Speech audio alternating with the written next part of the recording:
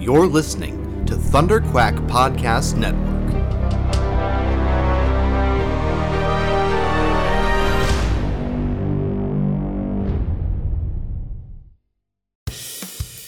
This is the Thunder Quack Podcast, the official podcast of Thunder Quack Podcast Network, where anything can happen. So strap yourselves in and hold on to your butts. It's Thunder Quack time! Hello and welcome back to the Thunder Quack Podcast. I am one of your hosts, Michael Cohen. And I'm your other host, Amanda Kunkin. And here we're back. We're going to be ranking The Empire Strikes Back tonight, which, do we even need to, spoilers? It's pretty good. What did you think rewatching it? I said going into it that Empire is the one I've watched the least. Yeah. And it has a lot of really good things in it, but I don't have the same reverence for The Empire Strikes Back as everybody else does in the fandom. Because I don't like unhappy things, and it's the unhappiest one of all of them. The other two have such happy and cheerful endings. But it's also very romantic. It is. I forgot about that. It's got so many great scruffy looking nerve herder and there's just it's like a thing where I was like, oh man. I actually did halfway through be like, man, I want to go watch Han and Leia shipper videos because I think that those would be fun too. Oh, they are. They're a good time. I haven't actually spent time on the internet in that realm. Man, why didn't I discover the internet as a child? I don't think it existed. It didn't exist in the same way when I was a child. It's just devastating. At least not in an accessible way. Yeah. It existed, but it was hard to find. Yeah. Yeah. I used it for my MSN Messenger. Yeah. This past week, actually, tickets for Star Wars Celebration went on sale. Oh, yeah, I saw that. Did you get them? Yep, I got mine. Nice. Yeah, and normally in the past we've just used media passes. I've never paid to go to Star Wars Celebration, but they changed the way that you get into panels. So you use an app that's registered to your badge, and you put in for the panels you want to go to for the bigger ones. And there are lotteries. So nice. that you don't have to line up overnight. Nice. Because what would happen at Star Wars Celebration is for the big ones, particularly for the movie ones, so like The Last Jedi, Force Awakens, etc., you would line up the night before. Whoa. You'd be in line overnight. Wait. And I've done it. I did it to get into the George Lucas panel for Star Wars Celebration 5 because that was the first time that he ever did a panel. Oh. And it was totally worth it. The row of us, there was about 6 guys that I was with, and at least half of us cried when he came out because it was that emotional. Yeah. And also because we were all very sleep deprived. Yeah. So and that wouldn't even be to actually get into the panel.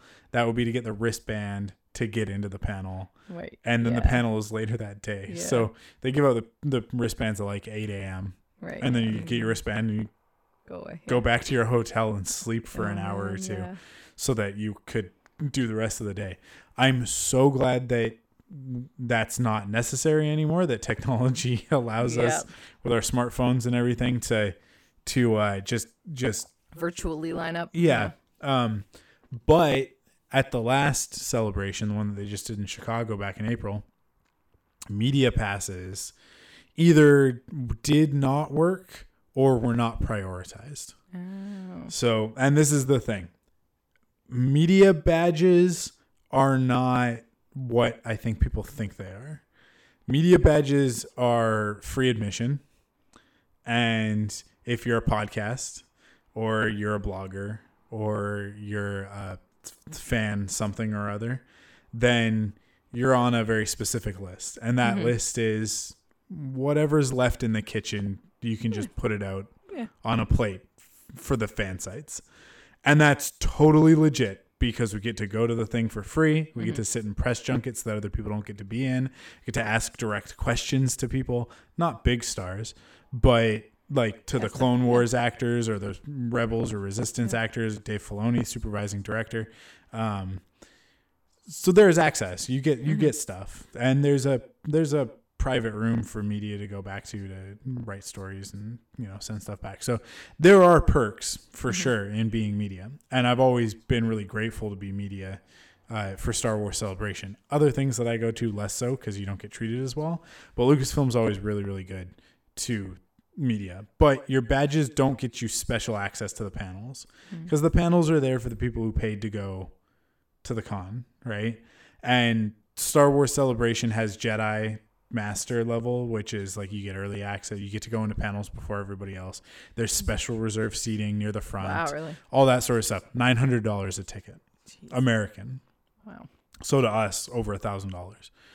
I didn't do that. But shocking. So that's the first tier of like, these are the most important people. They're VIPs. They specifically paid a lot of money in order to get that luxury.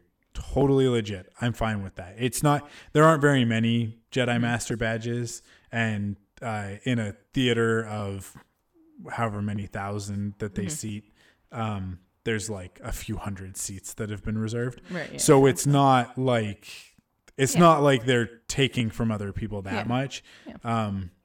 It is a little bit of a capitalist sort of thing, but it is what it is. It's that the whole con is there for them to make money. Don't pretend like it's anything else. That's why they make Star Wars movies, is to make money. But then the regular badges get higher priority, and then media badges. It seemed like I didn't see a lot of people with just media badges getting into the big panels. Right. They were not. I guarantee you they were not allotted as many in the lottery as everybody else. Gotcha.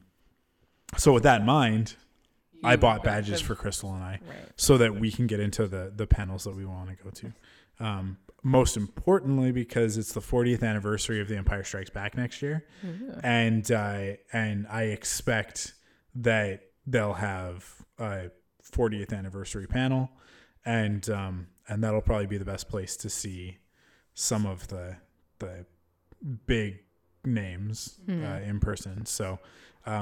Mark Hamill will almost definitely be there. I'm fairly certain. We'll probably get Anthony Daniels is a shoo-in. He will be there. Warwick Davis, who played Wicket the Ewok, will probably be hosting it. Like 95% sure on that one, unless they get a celebrity, like an outside celebrity, to host it.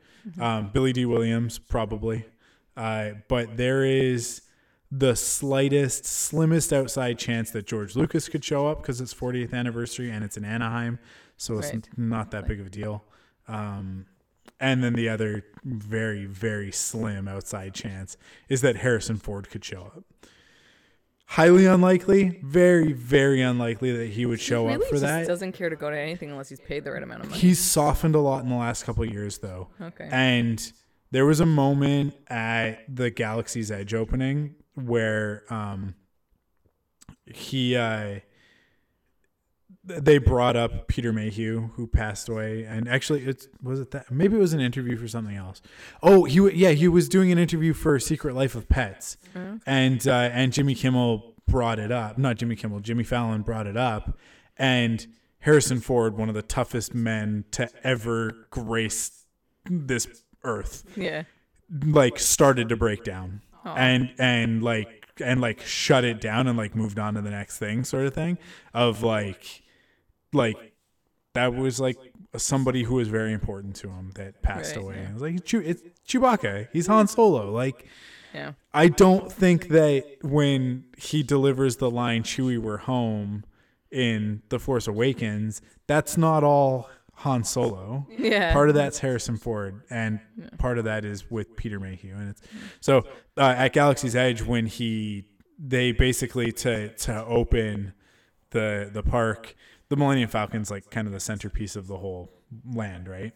And they go to do the big here we go, we're gonna turn it on, and it goes just like it does in the movies. So good. And Bob Iger turns to Harrison Ford and he's like, could you do the honors? Like, can you get it to? And he walks over and unscripted, because he stepped on his own cue, but the guy in the booth doing the lights, doing the pyro, should have been paying more attention. Whatever.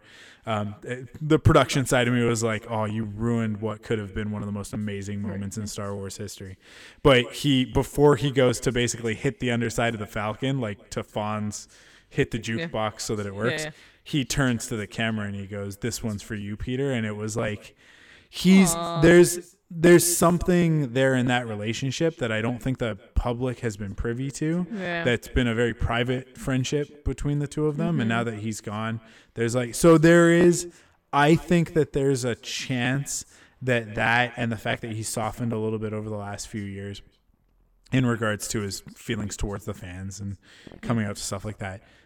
There's a chance, the best chance of seeing him at a Star Wars celebration other than The Force Awakens. Right. So I don't know. We didn't see him at the Force Awakens celebration because he crashed an airplane on a golf course. Oh, dear. Do you remember when he did that? He crashed his airplane? Oh, yeah. To get out of going to the Force Awakens. Possibly. To get out of Star Wars Celebration. No, he did. It was like months before. And he was still recovering or whatever. And then he came out at Comic-Con, which was a big deal. Excited for Comic-Con. Yeah, you're going to Comic-Con. But yeah, Star Wars Celebration. So I got my tickets, so I'm excited about that. But it's over a year away. It's like 14 months away. Comic-Con's like a month away. Yeah. Then, so I'm excited. That's crazy. I got an embargoed email. It was really great. Oh wow, what's about? Just kidding. Cool. Let's jump into our email / correspondence with everybody. This one comes from Facebook. Dylan Exner writes, Amandla Stenberg, and then brackets Rue, was not in The Sun Is Also a Star. That was Yara Shahidi. So I love it. I feel like in the 80s I never Googled stuff. So Nicola Yoon did 2 YA novels. Everything. Yeah. And The Sun Is Also a Star. And they were both like, I think they were released within like a year of one another. And Amanda was in everything. Yeah. So I'm really sorry. I haven't seen either of the movies, but in terms of like the things that she was in that nobody saw, it was actually everything that I was referencing. I apologize. But she was still in the other ones, The Darkest Minds and The Hate You Give. So, so that's an official retraction. So I apologize. But I'm sure The Sun Is Also a Star. I'm sure that actress is lovely, and I haven't. But it also is not necessarily doing well. So it's not doing well for the reasons that we talked about last week. It's a Netflix movie that got released in theaters for some reason. But I am impressed. It's going to do great on streaming services. I guarantee it. And I'm impressed that they still published it after everything didn't do well. They still picked up The Sun Is Also a Star, which is really cool because like the Nicola Yoon, like the writer, like I really both of those books are wonderful, and it's quite possible, more than likely, that The Sun Is Also a Star went into production before everything actually was in theaters. So like it could have already been on a train that wasn't stopping, but I don't know. I'm glad to see both of her things got adapted. I just wish they had both done a little bit better. I don't know if you even knew about everything. I think it's on Netflix now, or it's on Crave, or it's somewhere that I could watch it for free if I wanted to. And it's a thing where like I'm the type of person that like that movie is made for people like me, and I still haven't watched it. So I'm sure you'll watch it eventually. I will, of course I will eventually. But thank you for calling me out on things. And thanks, Dylan. My brain did a. Yeah, it's not that big of a deal. Yeah. But here's another email. Hey, Amanda and Mike, congrats on the new mics. The pod sounds great. Woo! Which it does. Have you listened to it? Did you listen to the audio difference? No. You've never listened to a single podcast? I tested my Hey Google by asking them to play the podcast. Okay. I listen to it every once in a while. Shut up, Google. I don't listen to the podcast. Sorry, carry on. My question for you to hopefully answer on the next episode is twofold. Do you think the MCU can pull off another multi-year 9 to 10 years build up toward another big bad like they did with Thanos with the Infinity Saga? So that's one. Assuming they can, which Marvel Comics story and what villain would you like to see them adapt and build toward? And is what you want the same as what you think Kevin Feige and Marvel / Disney will actually do? Thanks and stay sharp. That's Brad Bell from Charlotte, North Carolina. So first and foremost, do you think that they can pull off another 10 years? Yes, because, but I don't know if people will care. Like, I don't know if it'll be that big. Yeah. But it's just like, what else are they going to do? They have all this money. They have more money than, like, Disney is the largest conglomerate. I don't know if it is, but it's just like so huge. And it's like, why not?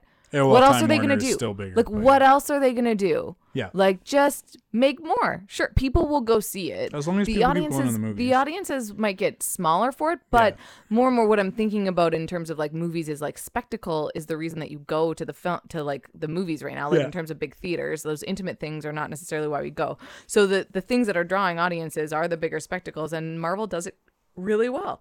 And they've got so much content to pull from, so why not? I don't know if as many people will care about it. But sure, I think so. They can From pull a it off. story perspective, though, do you think that they can continue at the caliber that they've been for the last? I would say for the last 5 years, because I wouldn't consider that full 10 years, 11 No, it wasn't. years. To Here's be the thing. pumping on all cylinders. If Kevin Feige continues to run it, Yeah. and they don't, if they understand that they don't have to make like everything has to be a hit.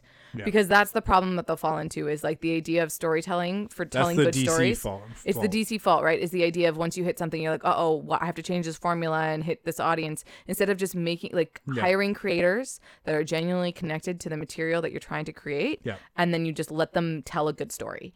And if they can continue to do that, because that's what's been so successful over the last little bit, in my opinion, is like having these creators that are genuinely interested in this obscure property about a big blow up robot and this kid living in San Francisco or whatever, right? Like people that are like taking these odd properties and just making them something because they're interested in them. And I think if they continue to do that, and if they have people that care about storytelling, then the franchise will come from that, because it starts with whatever content is king, right? It starts with the core story, and then you can build it all together and make people care about it. You can't force them to care about something. You can't say in 10 years we're going to do this again. Watch us with jazz hands. Like, you can't do that. But if you genuinely go through a story path, and I think that they have more stories to tell, so sure. Yeah, and I think that that's the key. Kevin Feige is the soul of this stuff. Without him, Marvel Studios isn't a thing. I think without him and without Jon Favreau and Robert Downey Jr., I think those three elements come together, and everything else is important, but not as important as that original piece of alchemy. That original composition is what leads to Iron Man 2, which leads to the Avengers via Thor and Captain America. And like, it's right there from the outset. Iron Man is incredible. It still stands as one of the best MCU entries. And then the Incredible Hulk is right after, which still stands as one of the worst, right? Yeah. So you can see right there the two paths that could have taken. Is that still possible? Absolutely. Is it likely? I don't think so. Because I think what you've got now is the biggest franchise in the history of film. Certainly the most successful franchise in the history of film, bigger even than Harry Potter or Star Wars or anything else. And you've got great creative people champing at the bit to participate, right? The rumors right now about Keanu Reeves and that Marvel has been Kevin Feige's been talking to Keanu Reeves for years, but that they're trying to find the right thing for him. Yeah, that's so cool. I would almost guarantee that the first thing they came to him for was Doctor Strange. And he wasn't interested. Right. But that, knowing the personality of Keanu Reeves and having listened to interviews and the fact that, I mean, like, they've got Bill and Ted 3 coming out because he loves that character. Yeah. So the movie's happening because he wants it to happen, right? And he wants to go basically play with his friend and make another Bill and Ted movie. That's why that movie is happening. Kevin Feige isn't going to pressure him into playing a character or being part of one of these stories until Keanu Reeves finds something and goes, yes, absolutely, I want to do that. Right. Yeah. And that's the sort of attitude that you have to have. You want to have great creatives, you want to have great artists, but you want them to be doing what they want to yeah. do. Or Right? is it just me, or is Keanu Reeves like taking over the world right now? This is the year of Keanu Reeves. Yeah. 100%. But it's like it's been building for a while because nobody's ever not liked Keanu Reeves. Yeah. It's just that now more people just It's are vocal about it. I would say that this is a little bit of a comeback for him because the Matrix sequels, particularly Revolutions, the third one, they weren't well received, and I think that Keanu was a little bit of a hot and cold commodity Yeah, that's as a fair. result. Yeah. And if you liked But then he just Keanu, started doing then good things, you were yeah. into it. If Yeah. you didn't, he became a little bit polarizing, I think, and not as much of a box office draw. I think in the last few years with John Wick Yeah. and some of the other cool stuff that he's done, I think with Bill and Ted coming out, going into production this summer, I think that But also always changes be my maybe. He did such a good yeah. job. Oh, he's so fantastic in that so movie. fun. Yeah, and he's in Toy Story 4, which just came out. Wait, is he really? Yeah. I didn't know. Oh, so you haven't seen it yet? No. Neither have I. So we won't actually talk about it on this episode. That'll be the most we talk about it. But because did we'll see wait Dark until Phoenix, one of though. us has seen it. Oof, yikes. It's so fun watching train wrecks, especially going with my friend that I go specifically. Like he knew that I would be the only person that would go see this Yeah. with him because we just love to watch the campy things and to talk through the whole thing because nobody Yeah. gives a crap. There's like 5 people in the theater. Oh, you can just see what's going wrong and you're like, Yeah. really? Ugh. Poor Simon Kinberg. I know he he took the blame. Yeah. So But yeah, I mean, like that's the key to Marvel is I think they started off on a good foot with Iron Man, and then it was a little bit rocky with some of the other ones, and they kind of learned their lesson around Ant-Man with I had his name and then I just lost Paul it. Rudd? No, the director that did Oh. Hot Fuzz and Scott Pilgrim. Oh, I just Oh know. my No, God, it's right on the tip of my tongue, but whatever, it'll come to me. I can Google it. My phone is right here. Yeah. They were kind of courting these auteur directors. Oh, right. And then I've talked about Edgar this Wright. before. Edgar Wright, yeah. And then they realized like, oh wait, auteur directors want to do their own thing. They don't want to, for lack of a better term, toe the company line. Mm-hmm. And that's when they switched over to start using TV directors, and they started using the Russos, and they started using all these other creatives that were more used to coming into an established franchise, maintaining the status quo, but then putting their own spin on it. Mm-hmm. And I think that with the Russos, like that is the extra piece of alchemy that halfway through that at that 5-year mark starts to really coalesce Marvel Studios into something really special, because Iron Man was something special, and then everything else was pretty good. Joss Well, Whedon like the came in Avengers, and Joss did Whedon, Avengers, yeah, and it was yeah. pretty good. It was pretty good, but it was still a little bit. It didn't capture everybody. Yeah. And then the Russos come in and do Winter Soldier, and all of a sudden everybody perks up and goes, "Wait a second, these movies can be that too." Yeah. And when they did that, and then James Gunn comes in and does Guardians of the Galaxy, and people go, "Wait, it can be that too?" And then all of a sudden the MCU became something, like I said, really special, because Star Wars is Star Wars is Star Wars. And you saw with Rogue One and Solo, they tried to move away from the formula, and it didn't work. Yeah. Because with Rogue One, I think they lost part of the audience with that one, even though it is pretty well regarded. But fans like me are like, this is too dark. It's not. Yeah, it doesn't it's have the right yeah. vibe.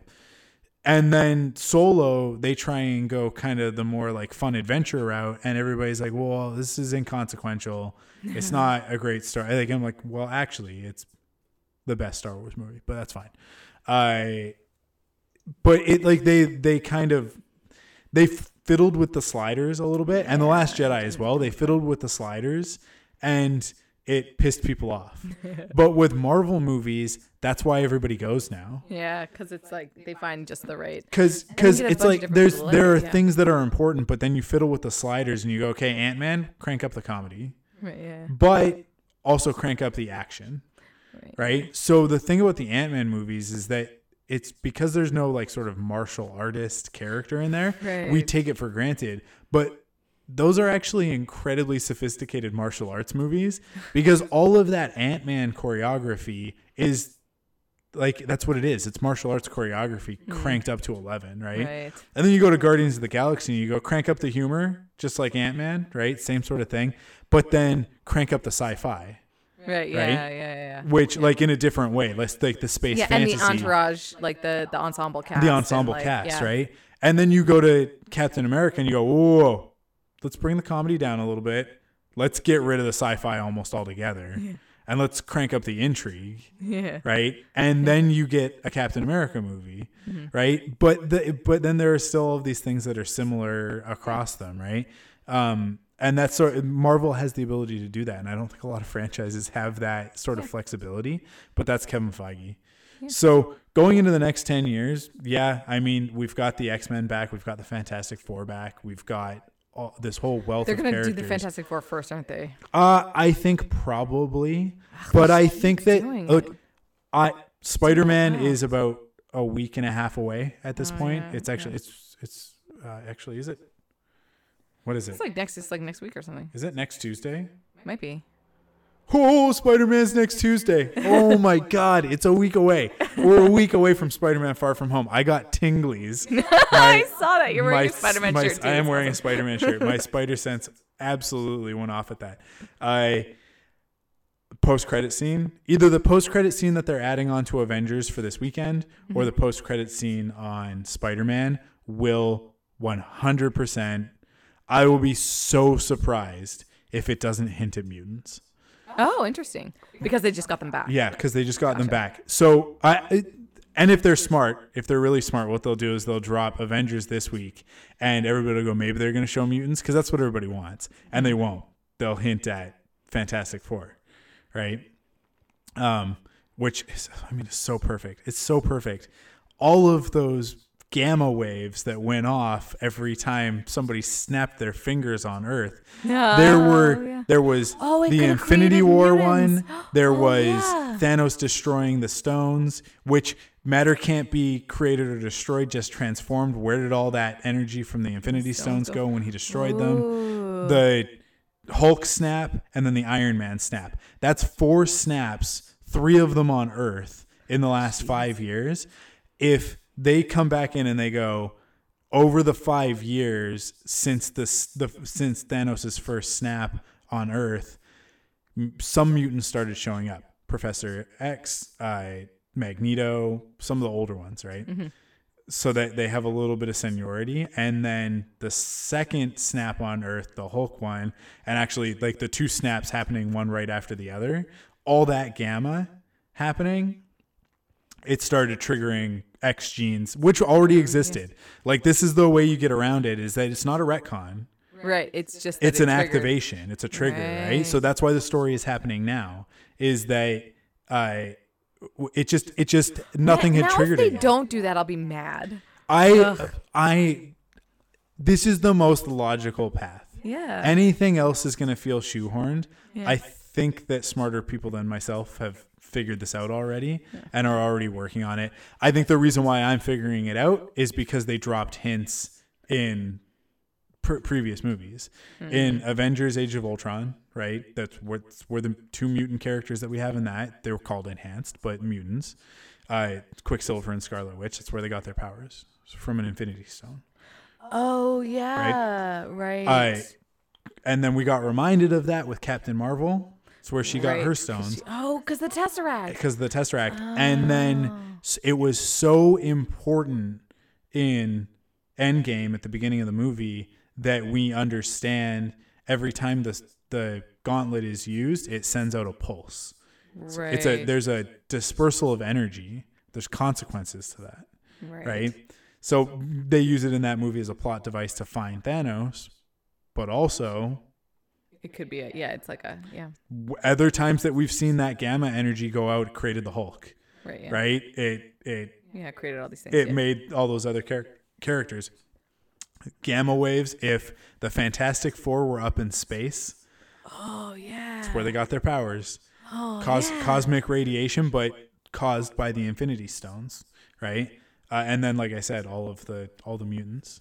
So, and you've got that 5-year gap, so you can say that's where Victor Von Doom was like in something when it snapped, and then when he came back, it was like, worse or something. Who knows? Yeah. So, yeah, I mean, like if they play all that stuff out, I think we're good to go. But okay, that's the next 10 years. You know who's more my than big me, though? bad? Yeah, who's your big bad? Because I don't know enough to know. I think we build to a halfway point in the next 5 years. That is the X-Men. I really want to see Avengers versus X-Men because that's my favorite Marvel Comics storyline in the history of Marvel Comics. I think we stay the hell away from the Dark Phoenix, and none of that stuff happens for a very long time, but will happen eventually. I mean, you want some of the Avengers' biggest bads. You want consequences from Endgame to carry through and to be the effect that or the cause that creates the effect of whoever the next big bad is. You do Kang the Conqueror, because Kang's from the future, and he basically returns to the past to destroy the Avengers before they can defeat him, right? Before they become powerful enough to stop him. But of course, they're already powerful enough to stop him. That is one of the most logical. They don't have the time stone anymore. They don't have the tools to necessarily defeat him. Iron Man's not around, so they're going to need to rely on some of these other geniuses. Things will play out differently because, you have to involve the Fantastic Four, blah, blah, blah. The other thing that they could do if they're really crazy and really bold, and this would be really great to lead into Avengers versus X-Men as the next 10 years after that, is to do Onslaught. So Onslaught is a mutant problem, but a mutant problem that the whole Marvel universe has to deal with. And it's basically, there's nothing basic about the Onslaught story, but they have to make it basic. But essentially, Professor X and Magneto, as well as Onslaught itself, merge together. Like their consciousnesses merge together, and Professor X's consciousness, along with Magneto's sort of desire for world domination, blah blah blah, creates a supervillain. Because Professor X is super powerful. Right. Magneto is also. They're both the highest class of mutants, right? So, like the most dangerous. Yeah, and you can see that. The other thing that could end up happening is they could do a House of M sort of thing with Scarlet Witch, where mutants come, things happen, and then she uses her powers to basically erase them from reality, which would cause other problems, which would create more stories.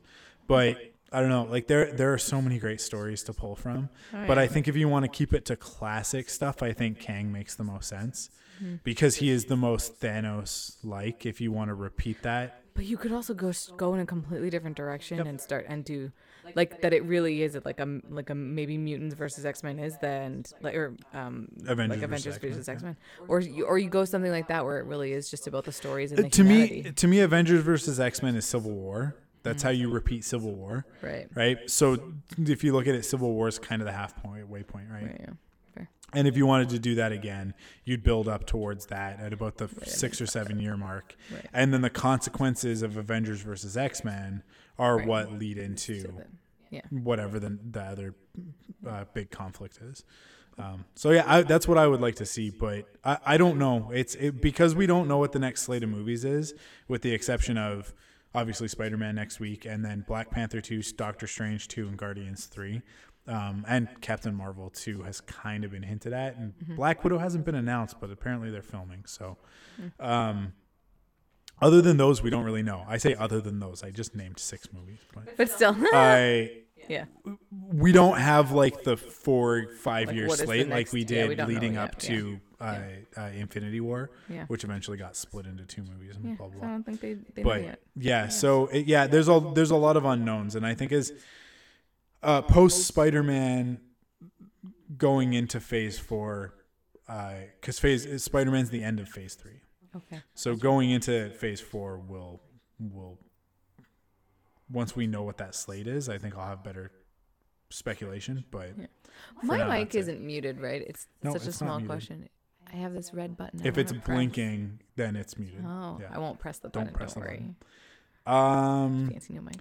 Cool. We went really long on that email. We did. So I'm going to skip some of these some yeah, of the these news news is, items. you don't come here for the news. No. If you are, you're looking There's a for new Lion King clip terrible that place. has singing in it, which is But nobody's fantastic. singing in But we it. don't see It them. has Yeah. songs. I think that is a misnomer because I got tricked by that. I was expecting some singing, and it was just a song. Yeah. But it was good and beautiful. I don't want to get into this whole J.K. Rowling transphobia Harry Potter thing. It's a disappointing. long But conversation. she's also she's a disappointing person though Yep. overall. So you know. Hey, look, I started disregarding everything she had to say the second she started talking about wizard poop. Not important.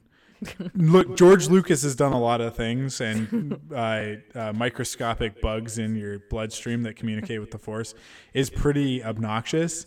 I Sorry. personally can handle it and can justify it, and I think on the Attack of the Clones, or no, wait, not when did I do that? Revenge of the Sith episode. I think I justified midichlorians' yeah, you existence pretty well, justified. but he's never talked about where Jedis poop, and Yeah, there you go. J.K. Rowling has talked about. She has ruined her own franchise with that. And then on top of that, it turns out she's a pretty terrible human being. So Wizards Unite though, everybody's doing that. Is that just Pokemon Everybody's Go doing except that. with Wizards? I Yeah. haven't done it yet. yeah. So the important part, the only thing that's important is that J.K. Rowling is supporting transphobic Twitter accounts. She's been doing that for a few years. She's been doing it for a while, Yeah. so it's like it's not like news, It's a pattern. news, This but isn't it's like a pattern. Yeah. But she's following a very, very militant transphobic person. And as a result, I basically just don't do anything that would give her money. I think you can still be a Harry Potter fan. You can still love Harry Potter. Buy used copies of the books. Go to Etsy for merchandise. Don't buy officially licensed merchandise. That's a great one because you're also supporting like independent artists, which is better than giving Hot Topic more money.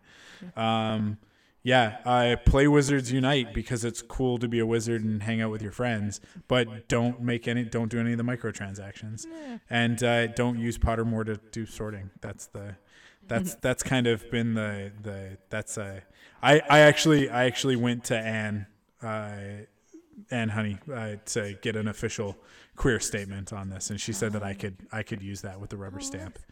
That's her official statement. She doesn't speak for the entire queer community, obviously. Not that needs to be said, but yeah, she was like, these things, because I went to her because she posted it on Facebook, and then I was like, this is weird territory for Amanda and I to get into because it's a couple of straighter-sins. But also watch about it. watch for TERFs in your neighborhood. Yeah. They're everywhere, man. And if you don't know what that is, it's trans exclusionary radical feminists. Yes. So we started the podcast with feminism, and we wait. Well, that for was the maybe uncut the people, uncut it's stuff. fine. No, you can But- mention uncut stuff because I then the guess so. people who aren't paying for the uncut know what they're missing. Yeah, that's our feminism. Yeah. It was a great conversation at the beginning of It this was episode. actually, that was fun. Kind of wore myself out with it. We went to some heavy places. Explain that a little bit more, just a little tiny bit more for people. So there's, in terms of feminism, it's a gamut, right? And there's lots of different beliefs and all this sort of stuff. But when the idea of like excluding people that identify as women because they're not born with ovaries becomes a radicalized feminist approach, and it's a type of feminism. Like there are women that are out there that are like, you are not a woman, and it's just such a even trans within women are still, because they were born with male genitalia, they still benefited from this patriarchy, and or the idea that they like twist things around, and it's the idea of how you grew up, or like the society and its social structures, and it's the idea of which is a conversation worth having, but not at the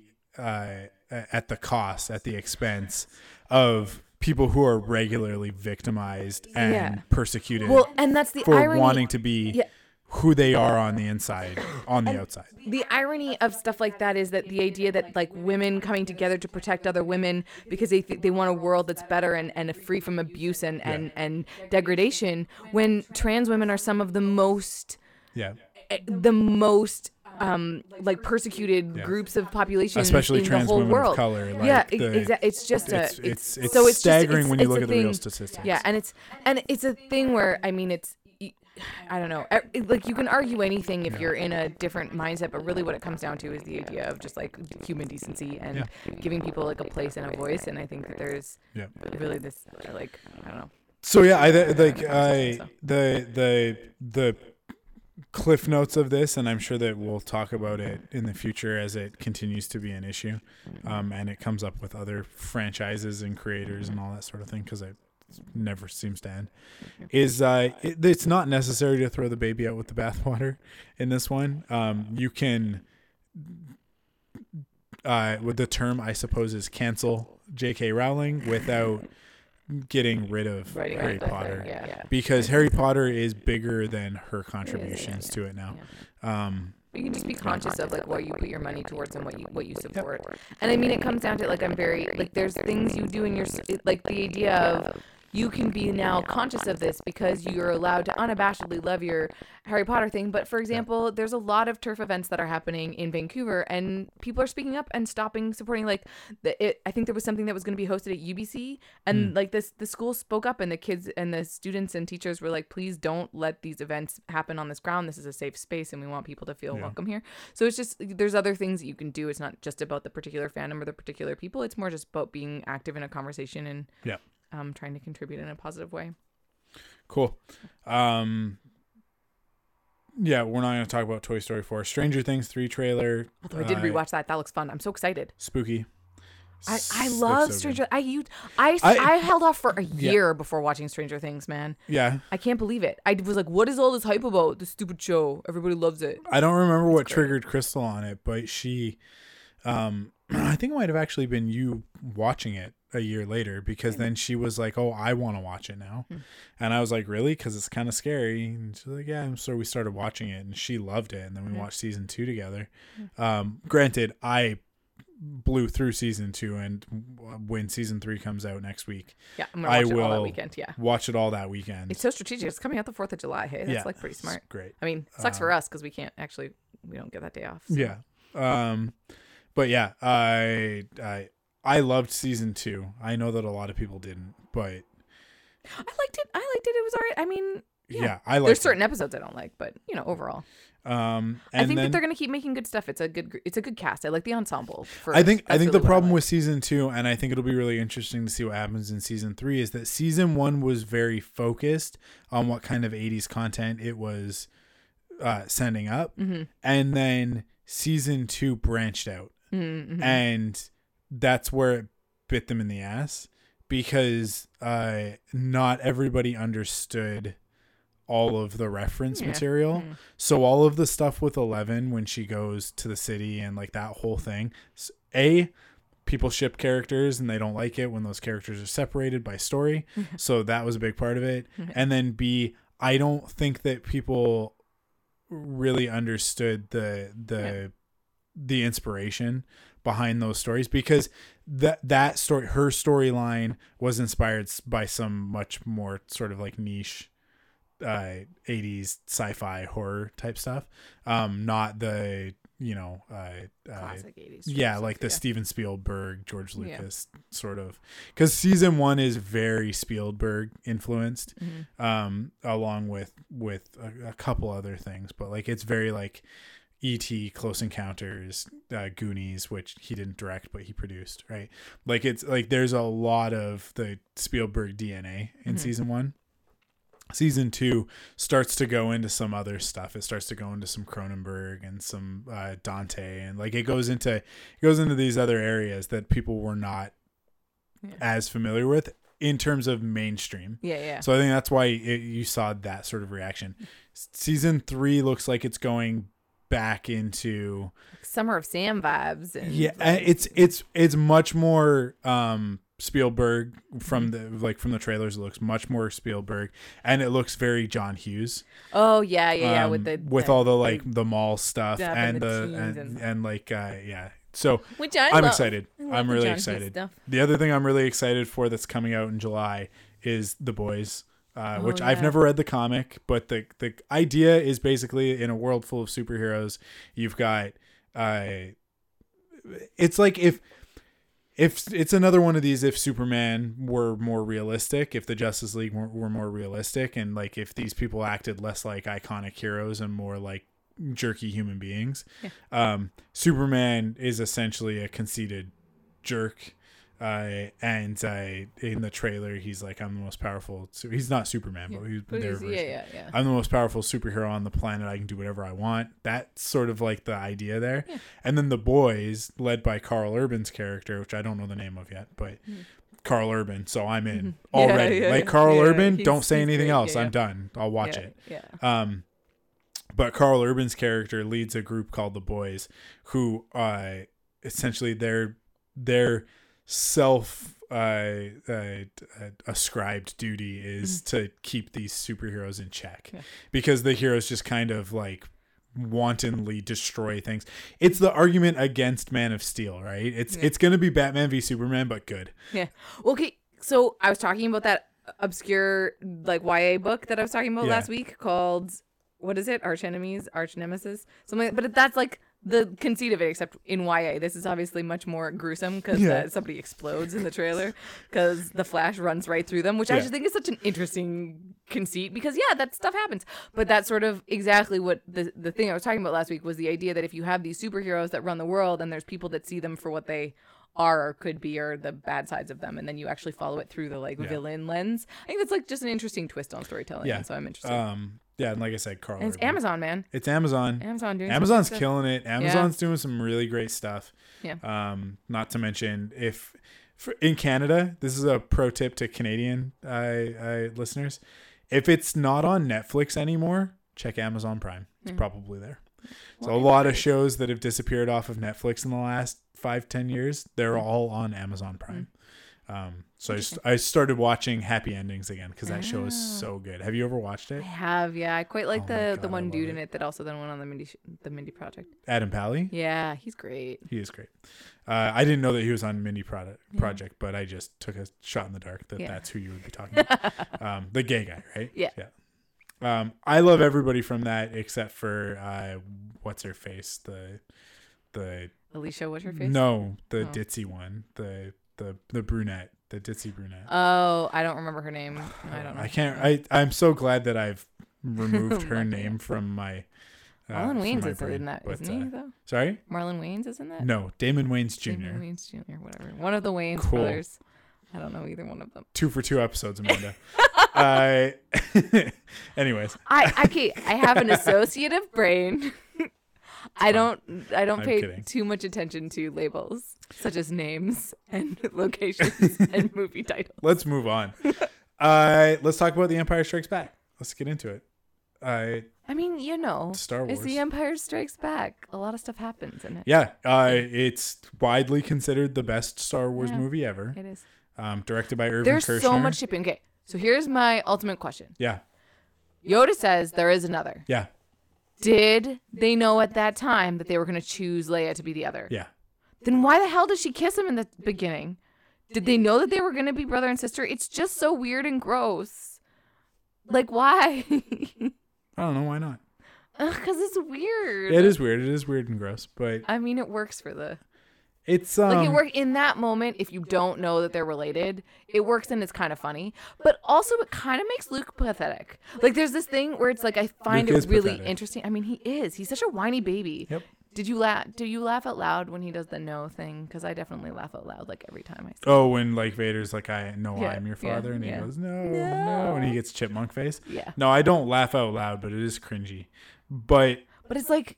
There's so much emotion. It's cringy, but it's cringy because it's so real. I think it's that's fair. I think that Mark Hamill is a very underrated actor. I think that it takes a little bit to get the really good stuff out of him because he's in a lot of stuff and sometimes he can be a little bit But in Star Wars in particular, he is He's quite good, fantastic. and the thing is, he's not, because he's so like, he's such a different. I don't watch it thinking about Mark Hamill when I watch them. He's He's just Luke, Luke Skywalker, right? So it's just like a different sort of story. But I find it really fascinating about these movies in general, because it's such an odd thing that Luke is created as a character that is explicitly not for me as an audience member. Yeah. Like, he's created to be the like the entryway into this franchise because he's the like lone hero or whatever.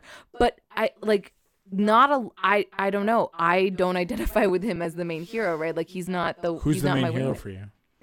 Well, no, he is the main hero, but he's not my entryway into it. Yeah. I much rather like care about like Leia's story or Han's story. But as an audience member, I've talked about this multiple times on podcasts before, where I often identify with the secondary characters, right? Yeah. Like, that makes it more interesting for me. Like, what is it? Like, in like main franchises, I very rarely, like in Bones or whatever, I don't care about those lead characters. I care about the secondary characters. Yeah. The new girl, like in sitcoms that are subpar, I always care about the secondary characters, not the main characters. So it's the idea that you try to make me care about this main character, like their journey is the one you have to care about, and I'm like, what about all these other like ensemble people? Like, what are they doing, and who do they love, and Yeah. what are their stories? So for me, though, that was nice to come back at this one, because like I was saying last week, I wasn't sure.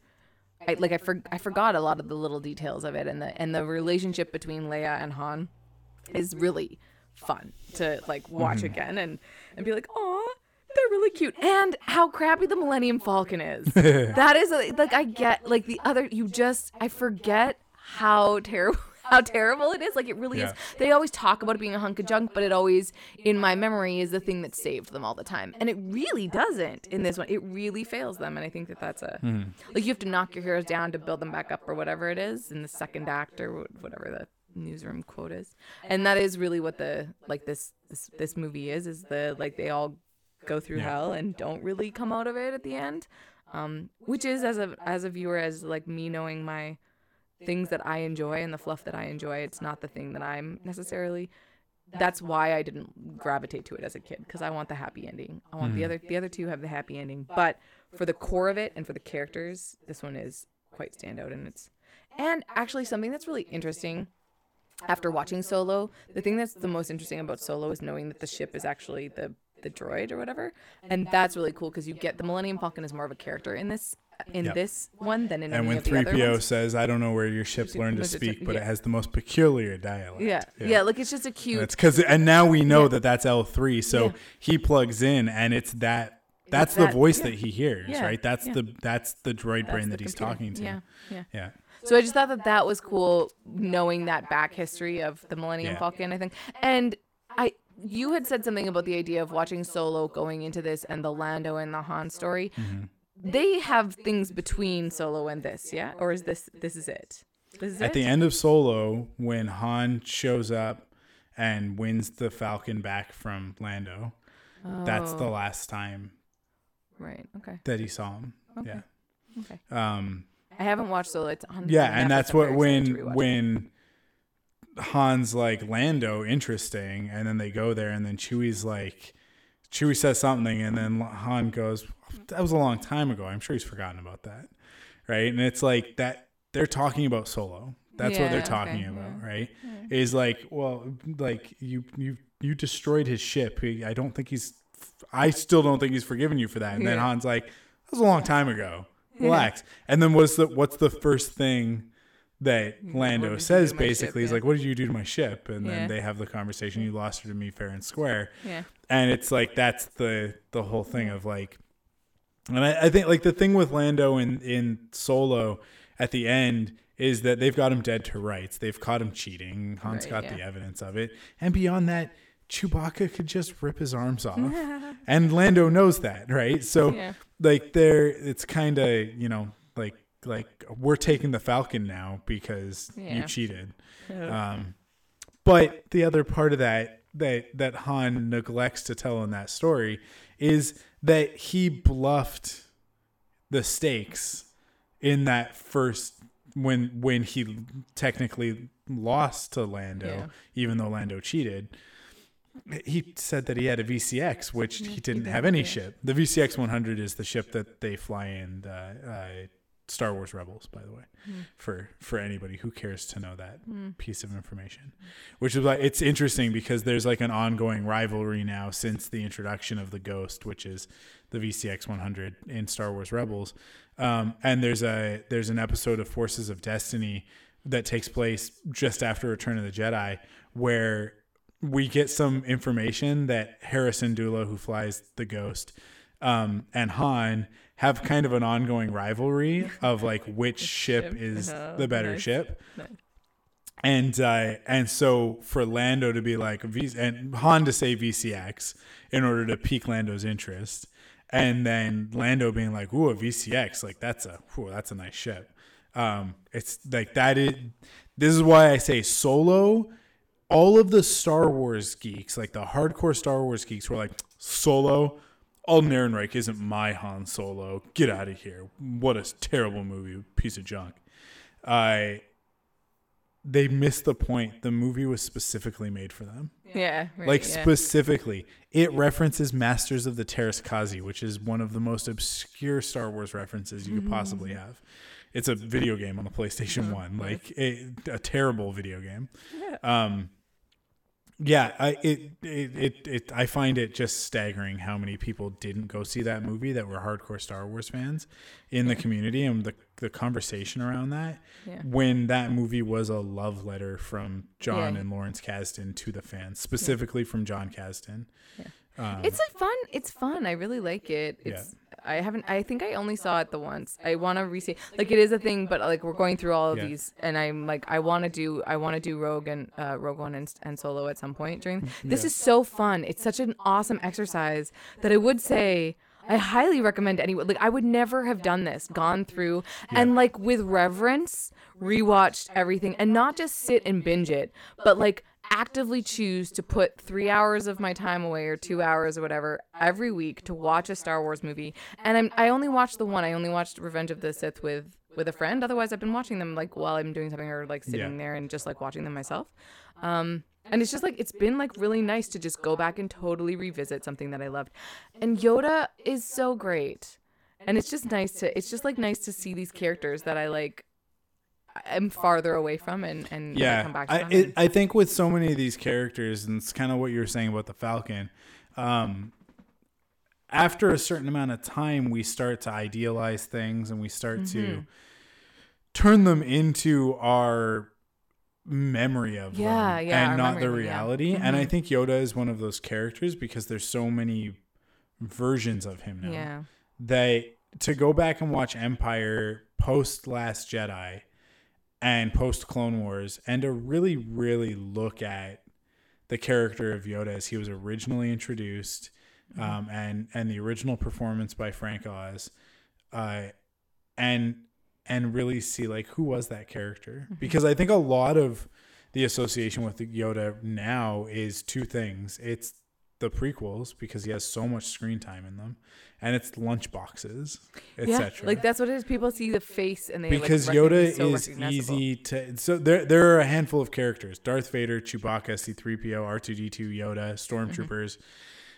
They're easy to reproduce because they're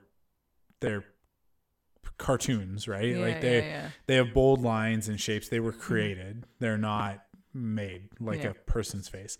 Han Solo, just a guy with brown hair. Luke Skywalker is just a guy with blonde hair. Princess Leia has the buns. It's a little bit easier. But still, breaking down their features, they're actually fairly generic people. And it's hard to merchandise those. It's like the other characters are so much more iconic, and Yoda is one of those that is so iconic.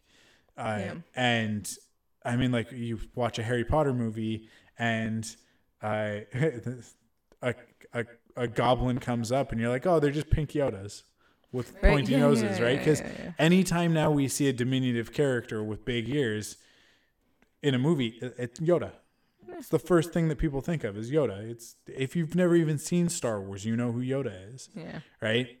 But the character of Yoda in The Empire Strikes Back is one of the greatest contributions to cinema that George Lucas gave, because that character is so complex. He's so rich, and it's a freaking Muppet. Yeah, and the acting for like that was the thing too with rewatching it, is those moments of him, like when Luke goes into the cave, there are like 2 long like shots of Yoda acting, like, and you feel the emotion of And this he puppet. doesn't do a Like, lot. Yeah. He doesn't do a lot. Like he's not. Yeah. There are some animatronics. The eyes can open, they can close, the brow can furrow, the ears can move up and down, but it's very limited, and the he doesn't lips have don't lip move sync. at all. Yeah, he doesn't have lip sync. Like he's Just a opening. puppet. He just opens. But it's Frank Oz, Yeah. who is also responsible for Miss Piggy. For puppet master. He's a puppet master. he's, like, I mean, like Frank Oz, along with Jim Henson, are the geniuses, incomparable, right? I mean, like the skill that the two of them had in creating and crafting these characters that become so iconic, that become real, like full stop, real. Yoda is a real character, to the point that the puppet versions, specifically the Empire and Return of the Jedi puppets, are more real than the high fidelity CG versions from the prequels. because there's something different in that tangibility of the acting and like the intentionality. In the because moment. when you can do so much with like a motion or a character or an eyebrow or whatever in CG space, you get a little bit like you lose some of that nuance in terms of like a performer. Like it's a performer as opposed to performance by committee, which, you know, I work in 3D animation. Yeah. That's a million people get to comment on what It's it looks like. it's both at the same time that it's incredible. It's also it is what it is. It's a just so performance simple, by yeah. committee. So sometimes you get Thanos and sometimes you get Jar Jar Binks, right? Yeah. Like it's both sides of that. But but like you say, when it comes to Yoda, it's like you've got there is still a committee there, because you've got Frank Oz driving the performance for sure, but you do have the animatronic operators sitting off by the side, adding layers onto what he's doing. You do have Stuart Freeborn, who sculpted Yoda and created the look of Yoda. That I guess I will say the contribute to that. tangibility But of, like, when I think about performance, the idea of like being in a moment, and there's just something it's the slightly in the different moment about part. animators acting and like actors acting. Like it's slightly different. Like they're the same. Animators are the actors of the animation world. Like when you go into it, like that's really the people that are giving you the performance, are the animators. But there's something different in the tangibility of performance, and so it's why mocap is so different from, and why it becomes more complex when you have mocap animation and you have like animation that's completely CG. It's just an interesting. But Yoda is just one of those characters that I think that people take for granted, and if you don't go back and watch Empire Strikes Back and really sort of listen and pay attention, and Lawrence Kasdan's words coming out of that character are a big part of it as well. George Lucas created the character, but there's so many other people that contribute to it that get it to where it is. But he is it's just so rich. He's so textured in the performance, from the silly stuff to the serious stuff to the sort of more like the quieter moments. Like you said, the shots where it's like there's nobody else on screen. It's a puppet, and maybe R2 is off to the side as well, giving again a tin can giving a performance as well. I mean, like this is the amazing thing about film, and it's the most amazing thing about Star Wars, is that like people love Yoda, they love R2-D2. R2-D2 is a trash can with blinking lights that beeps and whistles, and yet we believe him as a character. Yeah. The weird thing about watching this time is like Dagobah is that the things that probably took the most out of that, because it's like a soundstage, right? Like you can sort of see it, is that they have the iguana and the snake. Yeah. And the like scenes where they put with intentionality this iguana moving through the scenes, like that would have taken up. That's more of it. It's like the performance is like there were placing snakes everywhere. So Mark Hamill talks about it a lot, and it was like in order to create that swamp, like it reeked. It was the worst. He was always wet, like damp and just gross. And there were animals all over that thing. And it was just covered in snakes. And there's the great moment when he's in Yoda's hut and the snake is crawling across the thing and he just picks it up and moves it away. And it's like, I'm sure that casualness of that moment came with being in that environment for an extended period of time. But yeah, there are a lot of elements there that I think are lost in the newer. It's just cool, like movies. you have like a tangibility to interact Yeah. with, and there's a certain like it's the beautiful, like when he jumps down into the water. into the what do you Into the water. No. When he jumps into the cave, Oh, basically, yeah, he comes yeah. down into it.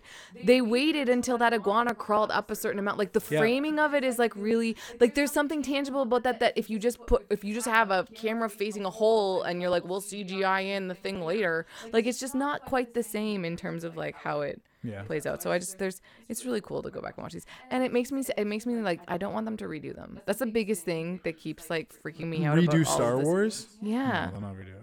I don't know, man. They will never do it in live action. I guarantee you. I hope so. I think it's Titmouse Animation, which is local. It's Vancouver. That's doing And LA.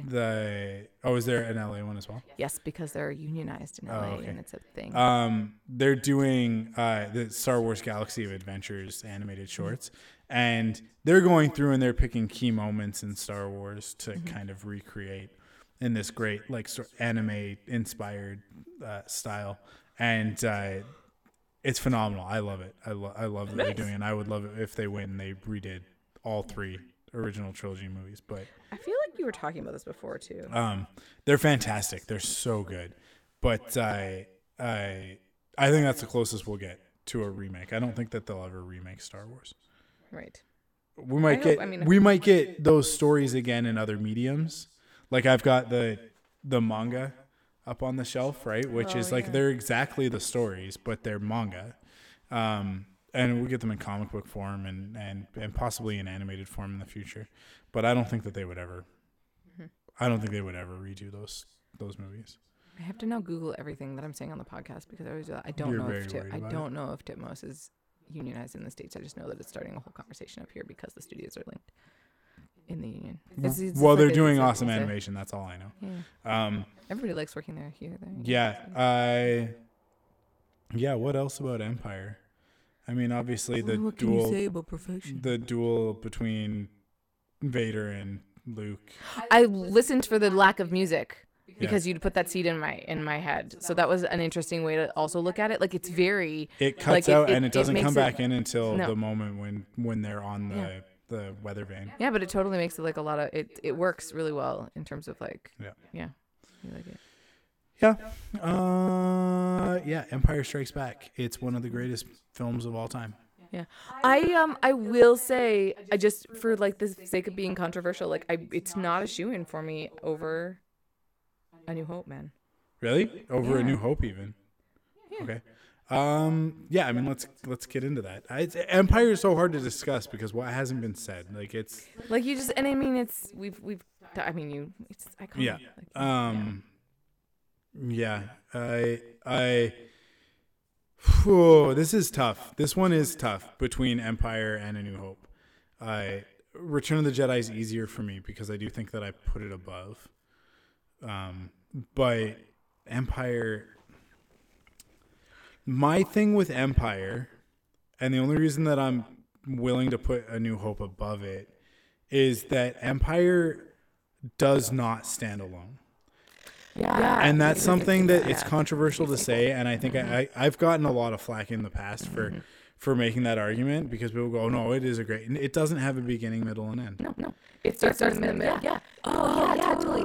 And that's I think the thing for me is that it feels incomplete. Whereas the other two feel like either the beginning and the end. Because A New Hope is a movie in itself, right? I mean, it always was meant to be, right? Like, It was filmed that way, it's that's what it is. And for me, Jedi is like this closure film, and you get there, and it's like coming into this thing where you really do have all these characters that you know, but you sort of can like. And I think that's where The Last Jedi in time is going to find its audience is once we have Rise of Skywalker, it's going to bookend that. And then all of a sudden Last Jedi is going to make sense. And there's going to be all this work that we can do as fans to reconcile things between those three movies once we have the whole picture, but we don't have the whole picture.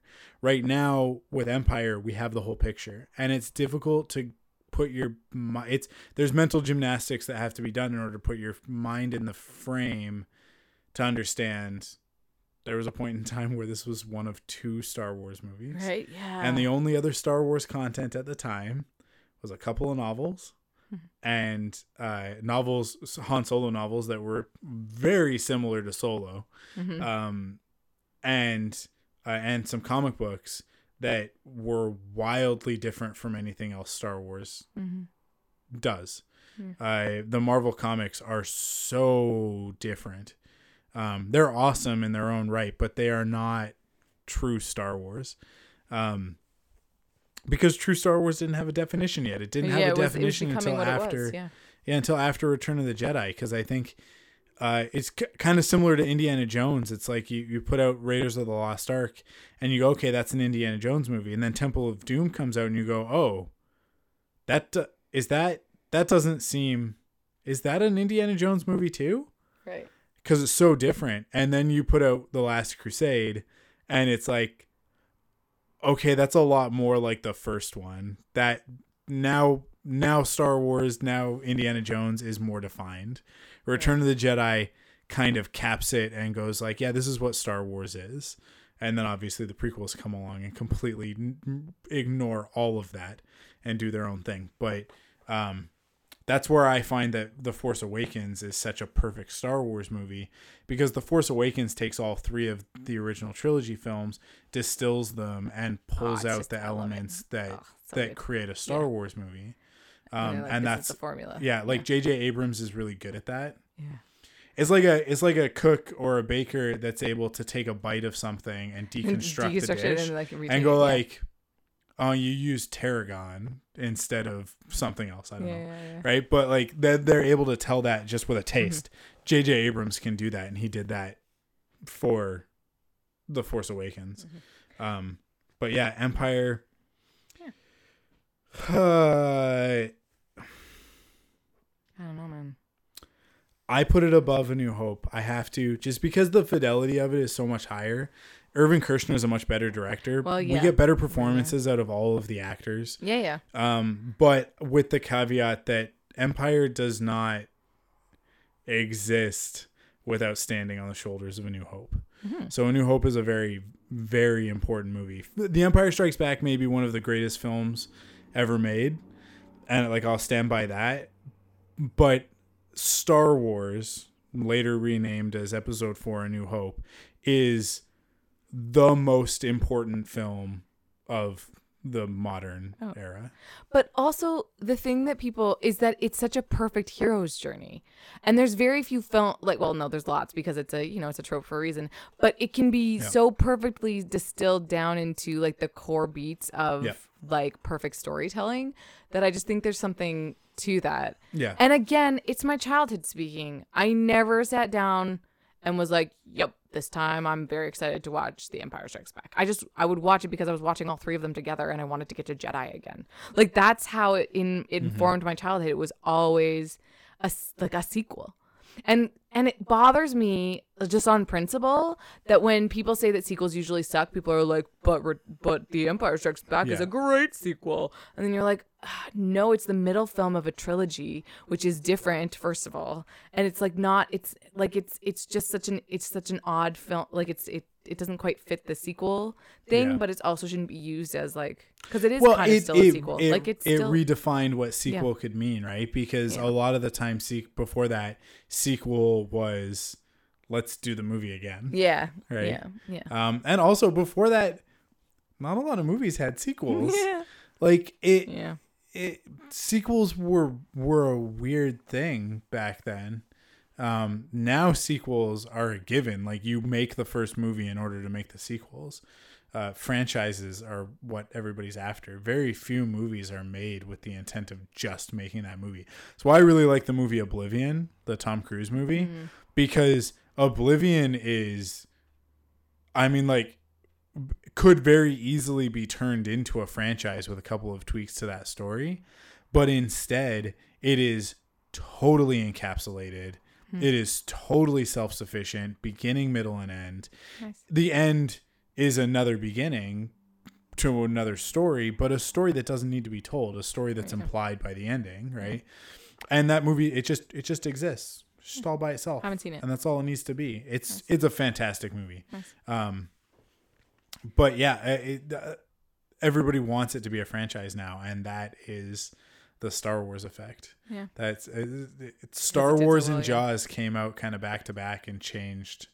Yeah, Superman's in there as well. That's because that's in the same era, but. I just Googled it because I didn't know. 77, 80, 83? Yeah. So there's 3 years between each of them? There's 3 years between each movie, yeah. Okay, so we have a split decision. So what is that? What do we do in this instance? I mean, I can defer to pop culture, and I can say that we can do The Empire Strikes Back as the... By a hair. But like, because I believe that films are only as good as the audiences that they attract and the type of conversation that they elicit in the general public, and because The Empire Strikes Back has such a cultural cachet as a... I don't know. I always defer to the idea of like objectively good versus subjectively good. And in this case, I will say that as much as it can be, Empire is probably objectively better than A New Hope. And so I'll concede my childhood. Okay. So, I mean, our ranking continues to just be the order, the reverse order, right? Yeah. So, Phantom Menace, Attack Are we gonna of the go down Clones. next? Are we gonna go down next week? Because I'm gonna fight for Jedi. No, I don't think so. Because I mean, like, spoiler alert: my ranking goes in reverse order until you get to. It's going to be really interesting to watch The Last Jedi again, and when we get to the sequels, I will actually. I didn't watch A New Hope. I didn't watch Empire Strikes Back because I've watched them recently, so I didn't watch them again these last couple weeks. And I won't watch Return of the Jedi either because I just watched it. But when we get to the sequels, because I haven't seen them as much, like this is the thing. But I'm the opposite. I've just seen them both multiple times because I watch them on my own. I sit there and I'm like, oh my god, I really want to watch this. Yeah. Well, I was working in here on Saturday night and I put The Last Jedi on and I watched it. So, but I'm not nearly as familiar with them as I am. Yeah. That's fair, yeah. Because I used to spend not hours, days alone watching those movies. Yeah. If you want to be a Star Wars expert, it's just like I've been saying about whenever for the longest time people would ask the question when they see me draw something, they'd be like, how do you do that? And I would be like, it's practice. Yeah. And now I'm so sick of saying that because people just be like, oh, I wish I could do that. And it's like, well, you could. Yeah. You just have to practice. You just have to be intentional about it. Anybody can draw. If you can hold a pencil, you can draw. But and hold a pencil, it doesn't even need to be with your hand. There are many people in history who have proven that, and not even just people, elephants and all sorts of animals. But now what I like to say, because I hate that question, that sort of line of questioning of like, oh, how do you do that? I wish I could do that. It's like, you wish you could do this? You wish? Because this is the result of a decade of loneliness and sitting in my room by myself watching Star Wars movies and drawing because I didn't have anybody to hang out with. So yeah, you wish you could draw this well? It comes with a price, but that's all right. You wish you were as big of a Star Wars expert as me? No, you don't. Go out, spend time with human beings, be a real person. Don't have all of the problems that I have associating with human beings because I'd rather sit alone in the dark and watch Star Wars. Right? It's This is this thing I really struggled with that this weekend where I just made the decision halfway through Saturday to just be alone, and it makes me feel so guilty all the time. But also, I can make that choice. If it helps, I'm very jealous because I wanted nothing more than some alone time this weekend. And granted, I did get some alone time on Saturday. Crystal and Cara went out, but in that alone time, I did not get to do what I wanted to do. I'm prepping the house for the new baby, so I have many, many Tim the Toolman Taylor tasks to tackle. I should come and there were a lot of T's in that sentence. Did you notice? I did. So it was much very alliteration. alliterative. good. I got a tool belt for Father's Day and put it to good use on Sunday. Right on. But that's the price. That's the price of also being Having- exhausted from running around after a toddler. Having I don't. a loving family. It's so difficult to quantify where the good part is, but every once in a while when I'm on the floor and she's rolling around on top of me and giggling, it's like, okay, fine. She is super cute. She's the best. She's really great. She's the best, and we're going to multiply that by 2. Yeah. And it's going to be double the obnoxious and double the work and double the tired and double the everything. But it's double the everything, so. But I just get to come and hang out with them and then love them and then leave. It's great. Yeah. It's a good. But you're going to take her. I will. gonna I'm take Cara. excited for a sleepover. For a It'll be sleepover. fun. I'm excited for her to get to do that because one of my favorite things as a kid was when I would get to go spend the weekend with my parents' friend and like stay over at their place or whatever and just one-on-one with an adult that's not one of my parents. Yeah, cool. Because when you get that, you get a taste of an adult relationship, right? Okay, Like an yeah, adult yeah, friendship. like what is- And as a precocious, weird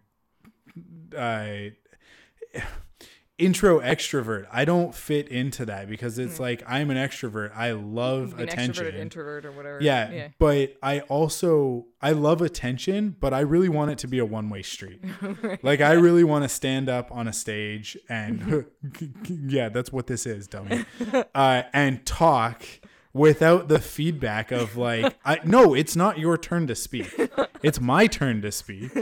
And that's like, that is where our relationship as friends is so weird because I enjoy this too. Yeah. But I mostly just want the audience to just be there with me to enjoy what I have to say. I don't really care what they have to say. I mean, I love when you guys write into us and Obviously, backpedal. But no, it's not a backpedal. It's just like, but the truth of it is, Clarification, podcasting is the medium for me. Yeah. Because it's such low overhead, such high reward for exactly what I want. But then I also like when I'm done, I just want to be left alone. Like I just want to go back to my hovel and just worry about Darth Vader, right? That's my Obi-Wan Kenobi metaphor for the episode. But yeah, it's so weird. Yeah. But I loved that dynamic as a kid to spend that time with an adult one-on-one because you just didn't get that very often, right? So I'm excited for her to get to experience that with you. It'll be good. That's a big responsibility. I hope you understand that. I'm very excited to have a girls' night. I think it'll be really great. Yeah. I have to finish filming I've got the filming dates for my short, so now I can actually. When is your baby due? August 11th. Okay. Yeah. Because I'll let you guys settle into stuff. It'll be like mid-September, yeah. Mid-September, early October, something like that. But it'll be before Halloween. I mean that's even better because that's the point in time when everybody else stops caring and starts disappearing. Yeah. Because there's a period there, like the 2 Everybody or 3 will weeks help, after the baby is born, where people bring you food and they come over and they do dishes and you get that help while you're totally exhausted, and then everybody goes back to their regular life and disappears, and you're still exhausted and there's still so much work to do. Yeah. But not you because you're stuck coming here to record podcasts. So That'll be good though. Haha. Cool. Speaking of, we're recording a podcast, or we have another podcast coming up. We're doing the live stream. Oh yeah, we're doing the live stream on Saturday. Yeah. The DCTV podcast fundraiser. Go to dctvpodcast.com and you can find all the details there. Yeah, but we'll be on from 10 a.m. to 11 a.m. Pacific time. Mixler.com/DCTV podcast. Donate. It's the Magic Wheelchair. Magic Wheelchair. Which is really cool. Foundation. It's like a unique. It's like a different kind of a charity that we're doing this time, which is kind of cool. So really exciting. It's always a good time. There are so many shows on the DCTV Podcast Network. Oh, too many. It's a good thing that we're done. We'll give that time. We'll concede that time to somebody else. They need it. Yeah. in the future. But tune in. Cara will be on the podcast. I'm excited for because this. I made a deal with her tonight that if she went to bed quietly for this podcast, she could ruin that one. Yeah. So yeah, I mean, like I'm gonna Yeah, I think you're gonna. I'm gonna set her up in here. Because She's gonna sit on the couch there, and I'm gonna sit here, and I'm gonna give her that microphone, and she can talk into that mic. She'll have headphones. Do you want to on. G-chat me so that I can be on that screen? Can you Google Hangouts on that? Yeah, we could. Because if you Google Hangouts so that I'm podcasting with her so she can see me. I guess so. She wants me to podcast, and I don't want to get my butt here at 10 a.m. All right. If you want to disappoint a 2-3-year-old. Do you want me to come? I can come here. No, it's up to you. I think it's it'll 10 be. a.m. I think it'll be like harder to get her to podcast with me here. Yes. It's going to be hard no matter what. Yeah. But at least if I'm at home, me and Andy can vamp while you have to deal with a toddler. Well, you wouldn't vamp. You'd just be continuing to podcast. Yeah. Yeah. If I am on the podcast, it will be sparingly, and it'll be a lot of, I got to go. Yeah. So get that idea in your head if you're going to listen along. But yeah, check that out on Saturday. Saturday, June 29th. Yeah, I think it's the last Saturday in June. Yeah. Cool. Spider-Man's coming up, which is exciting. So I actually no, the next episode will be the night before Spider-Man. It's Canada Day long weekend. Are we podcasting on Canada Day long weekend? Ooh. Yeah. We have to decide. It's a holiday for us. Because then the Tuesday is Spider-Man, so I'm at Spider-Man. Spider-Man. But the thing is, it's like the 4th of July. How much are people really going to be podcasting, listening? They're going to be vacationing. I don't know. Next week might be funky. We'll have to figure out how we're figure that do out. it, We'll either record. I think we would either record on the Sunday night. Yeah. I mean, there's nothing to say that I've got the Monday off, but I just like. Yeah, so do I. But I'm going to be out weird. in Richmond during the day. Oh yeah. Probably be home at night, but anyways, in the evening. We'll figure that out one way or the other. You guys will get your episode, but it might be a day late because maybe we'll record on the Wednesday. Oh yeah. Day late for the Patreon supporters. Yeah. But if it is on the Wednesday, the caveat there is that all have seen Spider-Man. Oh. Nice. So will you have seen Spider-Man? No. No. I didn't know it was coming out. You're a disappointment. I know. Why is it coming out on a Tuesday? I don't know. Because it's the 4th of July. Because the 4th of July is the Thursday, so that's probably. That seems weird though. Don't you just want it to come out on the 4th of July? No, anyways, whatever. It's fine. I guess not, because people go to functions on the 4th of July. You're probably right. That's probably why they moved it to the Tuesday. Yeah. It's just odd. Cool. Well, that's it for this episode. Thank you for listening along. Of course, you can head to thunderquack.com to check out all the other great podcasts in the Thunderquack Podcast Network. And if you like what you hear, you can support us in 2 ways. First, by heading to... No, wait. I skipped over the whole thing. You can follow us on Facebook at facebook.com/thunderquack. On Twitter at thunderquacknet, and on Instagram at thunderquack podcast. You can also email us thunderquacknetwork@gmail.com. Cool. You can also follow us individually on Twitter. I'm at akonkin, AKONKIN. You can add an 86 to that for Instagram.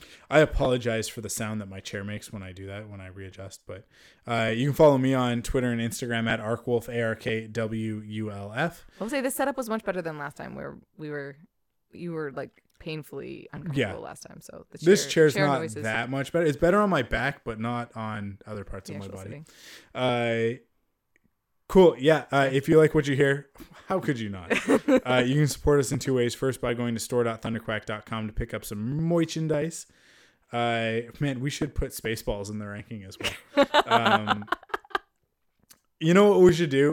We'll do this. We'll do Star Wars, the Skywalker saga, right? Which will conclude in December. But then after that, we should do Star Wars. We should rank the Star Wars spin-offs. And what we should do. So bear with me here. Rogue One, obviously. Solo, obviously. Now we're adding in Spaceballs. But also the 2 Ewok movies, which everybody forgets. As well as we'll do the Clone Wars movie. Clone Wars movie at the bottom. Why would we do that when there's so many other things that we could rank? Let's rank other things. Because it'd be fun. All right. I despise Spaceballs. It's my least favorite kind of humor. Oh my God. But here's the thing too. God. Also, when I watched Friendship over. I think when I watched it, Get out of my house. I didn't watch Star Wars first. So that's because it was so. Yeah, I think I Then watched let's Star Wars watch after. Spaceballs again. So I will say I probably would have a really, Okay. really different appreciation for it. But also John Candy, I have a lot of respect for him. He's not my jam. Like that kind of humor. Like I have it grates on me. Like I get that he has a very specific. He's a master of his craft. Yeah. But that is not a craft that is meant for me. Parody is my least favorite of all of the genres, including rap music. Like I don't know. Heavy hits to parody and rap music. No, that was a compliment to rap music. I'd rather listen to rap music. than Yeah, but watch- you're denigrating rap music by saying it in that way. Oh, I would rather listen to rap music okay. than but, like, watch Spaceballs. Fine, heavy metal. I feel better Okay. denigrating, but I wouldn't rather watch Spaceballs than listen to heavy metal. I would rather watch Spaceballs than listen to heavy metal music. So there's a I ranking. like the of- way that you say rather. It's rather, and you say rather. Dude, you have a British accent on that okay. one word. I don't understand why. Okay, sorry. The other way to support us is by heading to patreon.com/thunderquack and pitching in your monthly support and getting cool rewards like early access to this very podcast or the uncut version at the $5 level. Which We you're talk missing for out. so long because of that. These podcasts are so long. Yeah, we're actually coming in on 2 hours. I got to wrap it up. Thank you. There's a Cut off. limit on Patreon, and Ah. that's why the last episode was so hard to get out because we exceeded Passed that it. limit. Good to So know. cool. Thanks for listening. We'll see you next Bye. week. Return of the Jedi ranked. Do or do not. There is no try.